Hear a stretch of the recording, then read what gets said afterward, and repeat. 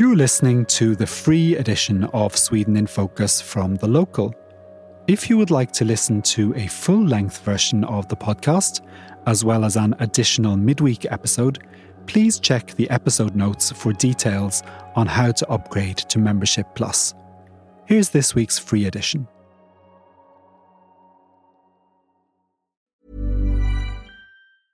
Jewelry isn't a gift you give just once. It's a way to remind your loved one of a beautiful moment every time they see it. Blue Nile can help you find the gift that says how you feel and says it beautifully, with expert guidance and a wide assortment of jewelry of the highest quality at the best price. Go to BlueNile.com and experience the convenience of shopping Blue Nile, the original online jeweler since 1999. That's BlueNile.com to find the perfect jewelry gift for any occasion. BlueNile.com.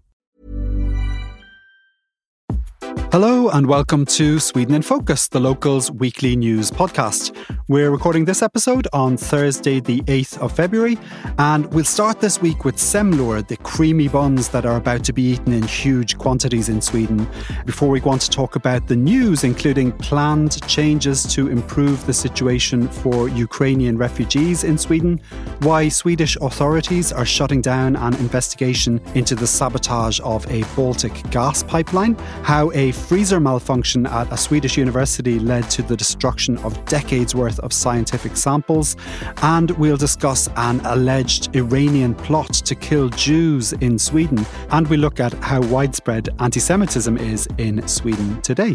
I'm Paul O'Mahony, and with me today in Stockholm is James Savage, and we are joined from Malmö by Becky Waterton. How are things with you? Yeah, good. I'm quite enjoying the fact that it's getting lighter in the mornings, so it doesn't feel quite as grim to get out of bed anymore. It is definitely nicer. How about you, James? How are things, Joe? No, it's all good. All good. Yeah. I've got a quick question for you, actually, Yeah. James. So at the very end of the podcast, we've started mentioning that you're the publisher. Can you just explain what that means and why we're mentioning it?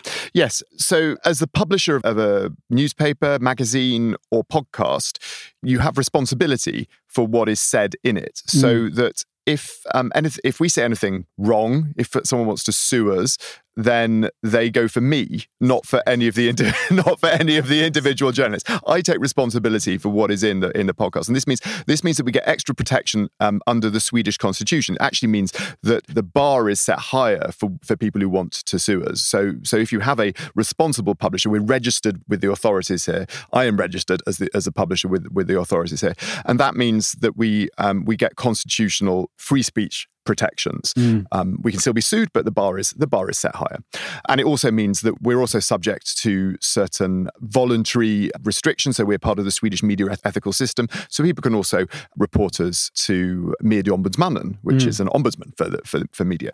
But in order to be covered by that, the website is covered by this. But in order for the pod to be covered by those constitutional protections, we have to also mention the fact that I am the publisher in the podcast. Which is called the ansvarig utgivare in Swedish. The ansvarig utgivare. Yeah, which is what you hear at the end of a lot of Swedish newspapers' podcasts. Exactly. Yeah. So we've got Shrove Tuesday coming up this week, and we'll hear in a moment from an expert on the history of fettisdagen, as it's known in Sweden. But first, let's talk about semlor, the buns that often cause queues at bakeries across the land on Shrove Tuesday. Becky, what exactly is a semla, and how should you eat it if you want to fit in? Simply put, it's a yeasted wheat bun with the top cut off, which is then filled with almond paste, a lot of whipped cream, and topped with icing sugar. And the way you're meant to eat it is that, like, the bit of the bun that you cut off gets put on top of the cream. So you take that off like a lid, and then you use it as a spoon to scoop up the cream before eating the rest of the bun, which is normally the only way you can eat it without the insides getting all over the place. There are also parts of Sweden which supposedly serve it in a bowl of warm milk, known as hettvig, but that's definitely not something I've seen down here in Skåne. And to be honest, I think there's enough dairy in a semla as it is. Yeah, fair point. How do you eat yours, James? I do exactly like Becky said. I take the lid off, I scoop up the cream, and then I shove the rest of my gob. Yeah, you are a Swedish citizen, in fairness. I am indeed, but I'm not so Swedish that I eat it as a hettveg. I have never eaten my semla in a bowl of warm milk. Whatever you do, do not try and eat it like a burger, because it will not end well for you. Oh, you'll squish the cream everywhere. It's a mistake you make only once. We're going to hear now from Jonas Engman, who's an ethnologist and curator at the Nordic Museum in Stockholm. And I asked him to tell us a bit about Fettisdagen and Shrovetide traditions in Sweden. Well, since we were Catholics up until the 16th century, we have traditions still left that we are supposed to, but we don't actually do it. But we're supposed to have a fast between after the Fettisdag and 40 days up till Easter, which is common in almost every Christian societies. The Fettisdagen is the last day of the preparation for the fasta, for the fast. And that's when you are supposed to, if you were able in this poor country that Sweden was in the 19th century and before that, you're supposed to eat as much as you can. Kind of almost a kind of carnivalesque idea of exaggeration, if you could afford it, which very few could. And this Semla, this pastry is, let's say, the 20th century version of this exaggerated eating. How old is that bun? How old is the semla? Semla depends on what you mean, because nowadays we mix the word hetvägg, heath wall, and semla. But heat wall or hetvägg was a kind of more robust meal, actually, but it's very like a semla, but without the cream, maybe with almond paste in, and you were supposed to eat it in warm milk, which some people still do. Yes, some people do that but it doesn't really resemble semla, because semla is more delicate, and this is more rough bread, a little bit more rough bread. But it's presented as a meal, actually, in the 19th century. If you go to the papers, and this is a meal. Then the semla is more like a pastry. And how do you eat your semla? Do you use the lid? No, I don't. I keep the lid for last with a little bit cream on. That's, for me, it's the best thing. So you take the lid off, eat the rest, and then come back to the lid. Yes. Interesting. And these Lenten traditions, have those largely died out in Sweden? The fast, for example? Yes, unless if you're a kind of Orthodox Christian or you're truly into it, but that's very few. So yes, practically it's gone away. There's a kind of I like to think of these kinds of customs and traditions as a kind of cultural memory that is transmitted throughout generations and times and happen to survive all kinds of changes in society. And are there any other traditions on Fettisdagen? Apart from the semla? Not really. We are supposed to eat semla, but nowadays we eat semla from, New Year up until Easter, I think. We have sort of deliberately misunderstood this tradition. So in English, we have this term Shrovetide, which refers to the 3 days leading up to and including Shrove Tuesday. Is there an equivalent in Sweden? Yes, of course. It's the same thing. We don't have the name for all these 3 days, more than we call it fastlagen. Okay. The 3 days before the fasta, which starts on the Wednesday, which we call Askonsdag. Ash Wednesday. Yes, Ash Wednesday. And we call, not nowadays, people are not really aware of this, but before we called the Sunday the frisked with the meat Sunday, or something. So you're supposed to stuff your face with meat? Yeah, you're supposed, if you had, and Monday was the Blue Monday for some reason, and then the Fettisdag. Does that come from German? Because I think they have Blauer Montag in Germany as well. Yeah, exactly. So what were you supposed to do on the Monday? The same thing, but one thing that Blue Monday and even Fettisdag, if you go to the peasant society, that poor people, which were a lot in the villages, they could go around to the houses in the village and the parish and beg, but they didn't get anything for free, so they were masked. They had kind of carnivalesque costumes, right? And maybe they performed some songs or something. So it was kind of what we call in the cultural historical research, we call it a kind of secret beggary. Beggary was forbidden. But this is a way of giving people things that they could cope with the harsh. And this happened on Blue Monday? Blue Monday, and I probably all 3 days in reality, but I think mostly on Blue Monday. That was Jonas Engman. Before we move on to the news, I just want to mention that we're going to have a bonus episode on Wednesday, which is Valentine's Day, featuring an interview with the matchmaker Lamarck Thomas. Sweden is so different when it comes to dating and relationships compared to any other country in the world.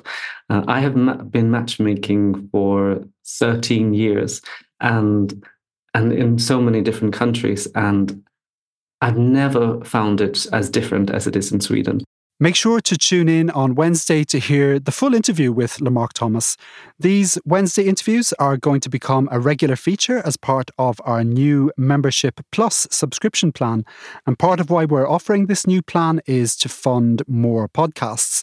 So, for example, if enough people sign up, we're going to aim to start doing a daily news roundup. But this coming midweek episode will be free for everyone to listen to, and we'll bring you more information about Membership Plus and a discount offer for podcast listeners in coming episodes. Now, onto the news, and we'll start with plans to improve the lives of Ukrainians who moved to Sweden after Russia launched its full-scale war 2 years ago.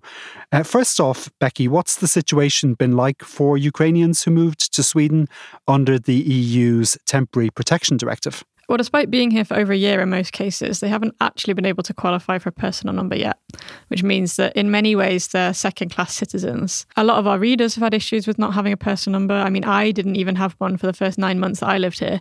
And it essentially means that you can't take out any kind of contract, like a phone or internet contract, use bank ID or other forms of digital ID, make any kind of bank payment with autogiro, among lots of other things. You know, you can't sign up for a membership card at IKEA, you can't sign up for a gym membership. Lots of things. I'm not going to mention all of them here. You can't have Swish. It can be hard to get a bank account at all. And you can't access healthcare on the same terms as Swedes. You can't take a driving test. You can't get on the municipal housing queues to find somewhere to live. And for Ukrainians in particular, there are issues validating diplomas from Ukraine. The cards they're issued with from the migration agency can only be used to withdraw cash or pay for purchases in actual shops, which means they can't buy anything online. You know, you basically can't buy a flight ticket, for example. And besides all that, though, the daily allowance for Ukrainians during this period has been just 71 krona, and that hasn't increased with inflation. And what does the government plan to do to improve this? Well, the new plan is twofold: increase the allowance and allow them to be registered, basically. So the plan is to push through this new law, which should be ready by the end of the year, according to the Migration Minister, Maria Malmö Stenergard. This will solve the personal number issue, as well as pushing up their daily allowance from 71 krona a day to 308 krona a day, which is still not a huge amount, but it would definitely make a difference in their daily lives. Yeah, there's a massive difference between 71 and 308 kroner. But why has it taken so long for them to do this? Well, essentially, Sweden's rules on personal numbers mean that you have to be able to prove you're going to be living in Sweden for at least a year. So that could be through a work permit, a residence permit, or a study permit of sufficient length, for example. Up until now, there hasn't really been any kind of loophole or exception here for Ukrainians under the Temporary Protection Directive to use, even if they've already been here for a year, as it can't really be backdated. So if you have been in Sweden for a year, that doesn't mean you automatically qualify for a personal number. In September last year, Migration Minister Maria Malmö Stenergard actually commented on this issue in Parliament following a petition by Ukrainians in Sweden, which we covered on the site, saying then that the issue was that legislation for people offered temporary protection in Sweden is over 20 years old and that they were working on a solution, but it would take time. So I guess this is what we're seeing now as the solution that she was talking about then. Okay, thanks, Becky. And we'll post a link in the show notes to our article on this. Ready to pop the question? The jewelers at BlueNile.com have got sparkle down to a science with beautiful lab-grown diamonds worthy of your most brilliant moments. Their lab-grown diamonds are independently graded and guaranteed identical to natural diamonds, and they're ready to ship to your door. Go to BlueNile.com and use promo code LISTEN to get $50 off your purchase of $500 or more. That's code LISTEN at BlueNile.com for $50 off. BlueNile.com, code LISTEN. Millions of people have lost weight with personalized plans from Noom. Like Evan, who can't stand salads and still lost 50 pounds. Salads generally for most people are the easy button, right? For me, that wasn't an option.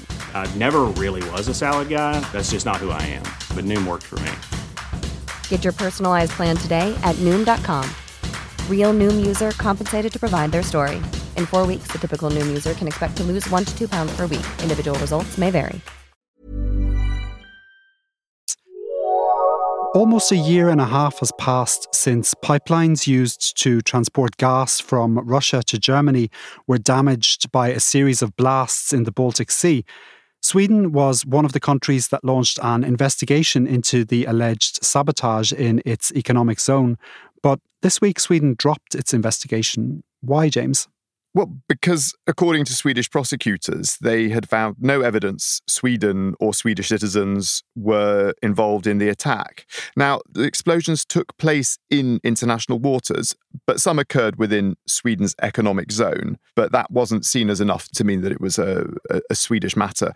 And a security service, Säpo, added in a separate statement that Sweden and Swedish interests were just not targeted by this attack. Okay. So are there any other countries still investigating who might be behind the attacks? Yes, Germany. Now, while the attacks didn't occur in German waters either, it's certainly the case that German interests were affected. After all, this pipeline was built very controversially to carry gas from Russia to Germany. Reports late last year in the Washington Post and Der Spiegel linked the blast to Ukraine and to one particular former intelligence officer in particular. He has dismissed the claims as Russian propaganda. But anyway, the German investigation is continuing, so watch this space. Okay, thanks, James, for that roundup. Let's talk now about the very unfortunate story of a malfunctioning freezer at Karolinska Institutet that led to the destruction of samples collected over decades for scientific research. What happened here, Becky? So these samples are stored in what is essentially a freezer, but what more specifically is a high-tech tank cooled with liquid nitrogen to minus 190 degrees C. They're designed to be able to survive 4 days without liquid nitrogen, but for some reason the supply cut off at the absolute worst moment possible between December 22nd and 23rd, so just before Christmas, when basically everyone in Sweden is out of office and not checking their emails. These samples actually only went without liquid nitrogen for 5 days, but by then the damage had been done. I think the temperature in some of them had gone up to like 22 degrees above freezing. So the samples were all destroyed. These samples won't affect any current patients, but it's a major blow to Swedish cancer research and leukemia research in particular. The university hasn't put an official figure on the value of the samples, but Swedish media were saying it could be up to 500 million krona. And, some of these studies have been ongoing for over 30 years. So it is really kind of a big loss. And what's the reaction been like from the university? Well, aside from the obvious disappointment that this has happened, the university's reported the incident to police. So that's not necessarily because they think that there was any sabotage or wrongdoing, but it's more to cover their bases and to make sure it's investigated just in case. For example, it can't be ruled out that it was a hacker attack, although there aren't any signs to suggest that it was a hacker attack either. According to an article in DN, there were known issues with the freezers at Karolinska detailed in an inspection report from last year, including regular false alarm notifications. Another freezer had broken in a similar way a few years ago, after which material was moved, but it's not clear why no measures were taken to fix the freezers or why there was no system in place to check alerts. Some people apparently did receive email alerts, but they weren't checking their inboxes over the holidays, so these were ignored. I think also it's worth underlining the importance of this loss of research too. I mean, Karolinska's dean, Matti Selberg, said that this could mean that some of these researchers may have to abandon projects entirely, or at least review research plans they'd had for the next 5 years or so. So it's a real setback for the medical research community in Sweden. Yeah, it really is. Okay, thanks, Becky. One shocking story this week concerned news of the deportation of an Iranian couple suspected of plotting to kill Jews in Sweden. What can you tell us about this story, James? Well, this is an extraordinary and chilling plot by this couple who are alleged to be Iranian intelligence agents. According to Swedish radio, the pair had identified 3 targets and had gathered addresses and photos. So quite advanced plans. One of the people targeted was Aron Vestendig, who's chair of the official council of Swedish Jewish communities and a well-known public figure. So the alleged culprits, called Mahdi Ramezani and Fereshte Saneh Farid, had come to Sweden posing as Afghan refugees, although they were actually Iranian. They were arrested quite a long time ago, back in 2021, and while there wasn't enough evidence to take the case to court, they were deported the following year as a security risk. So it's happened quite a long time ago, but it's only come to light now as a result of an investigation by Swedish radio. Okay, I chatted earlier today with Aron Vestendig, who, as you mentioned, is the chairman of the official council of Swedish Jewish communities. And I asked him first what it was like to hear about this alleged murder plot against him. It was surreal. I got this information. I was called to the offices of the Swedish security police. This was in September 2021, so almost 2.5 years ago. And when I got this information, it was really very difficult to understand the scope of it. But after a while, I got more and more information, and I think the prosecutor really wanted to indict these persons here in Sweden, but he didn't succeed in getting enough evidence, so they were deported eventually, and the case was closed. And then I sort of didn't think so much about it until I was contacted by the journalists from the Swedish public service. So have you been able to live a normal life since then? Yeah, I would say. I mean, especially during the fall of 2021, when this was sort of ongoing, and we had meetings with the prosecutor and with the security police and our attorney. I think it was really on top of my mind for a couple of months, and then I thought about it sometimes, but I have managed to live my life as in general and normally. So this was in 2021, as you say, when you found out about this alleged plot. If we jump to the present day and the general situation for Jews in Sweden, so one thing that tends to happen when the state of Israel is involved in an escalation of hostilities is that attacks on Jews increase. Have you seen that happen in Sweden over the past few months? Yeah, I think the development that we have seen in Sweden since October 7th, I mean, before Israel entered, or the Israeli soldiers entered the Gaza Strip, is a very, very sharp increase when it comes to anti-Semitic hate crimes. And I think the development that we have seen in Sweden is quite similar to most Western European countries. And what does it look like, these anti-Semitic hate crimes look like? What sort of form have they taken? Fortunately, so far, we haven't seen any very serious hate crimes in terms of serious violence or stuff like that. But it's the threat on social media, threats that are sent to Jewish persons. There are bullying and harassment in the school environment, also in workplaces. So those kind of cases. But I would also like to emphasize that the absolute vast majority of Swedes are very much distancing themselves from these kind of incidents. It's a very small minority of people who are committing these kind of crimes. Mm. Now, you're the chairman of the Official Council of Swedish Jewish Communities. What are your communities telling you about the situation in Sweden today? How concerned are people? I mean, they are concerned because they receive reports from members that have been targeted in anti-Semitic hate crimes. But on the other hand, a lot of Swedish Jews feel the support of the government, feel in many cases also the support from the authorities. I saw one survey showing that a lot of Jews in Sweden were considering moving. Yeah, this survey I think you're mentioning is a survey that we did among members of the Jewish communities in Sweden in November last year. And it showed that I think about 70% of the respondents have considered leaving Sweden. So that's definitely something that I've heard. On the other hand, we haven't seen a large number of Swedish Jews leaving the country. And I think one of the reasons is that people have felt the support from the authorities and from the vast majority of the Swedish population. So just one final question touching on that. Do you think Sweden is doing enough to combat anti-Semitism?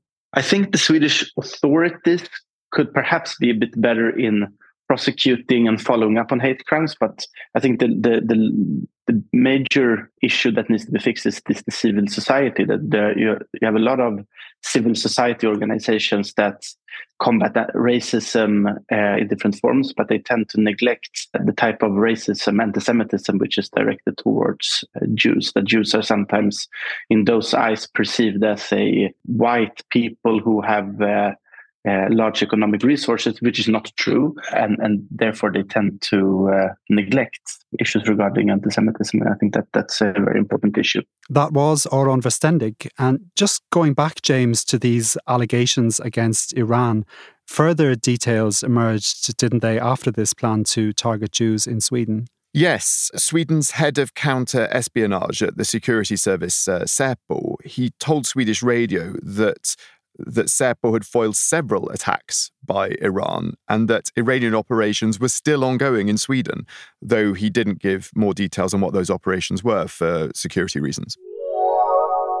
Just one last thing before we go. The government has revealed new details on its plans to introduce stop and search zones to target gang crime, and which are due to come into force at the end of March. Can you tell us, James, about this latest development?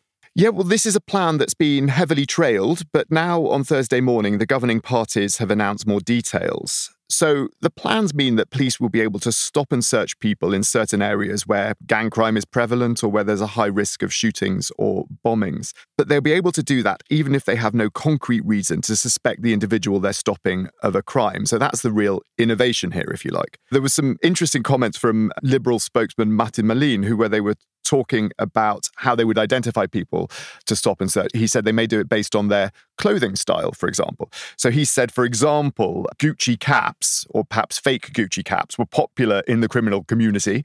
And so people wearing these might be singled out to be searched. So if you have a Gucci cap, you might want to leave it at home. Okay, let me just check my notes here. So you're quoting somebody there from the Liberal Party. Yes, indeed. That's all for this week. Thank you for listening, and a special thanks to those of you who have left ratings or reviews. We really appreciate it. Our panellists today were James Savage and Becky Waterton. Our sound engineer is Rhys Edwards. I'm Paul O'Mahony, and we'll be back on Wednesday with a bonus episode. Sweden in Focus is a podcast from The Local Europe. The publisher is James Savage.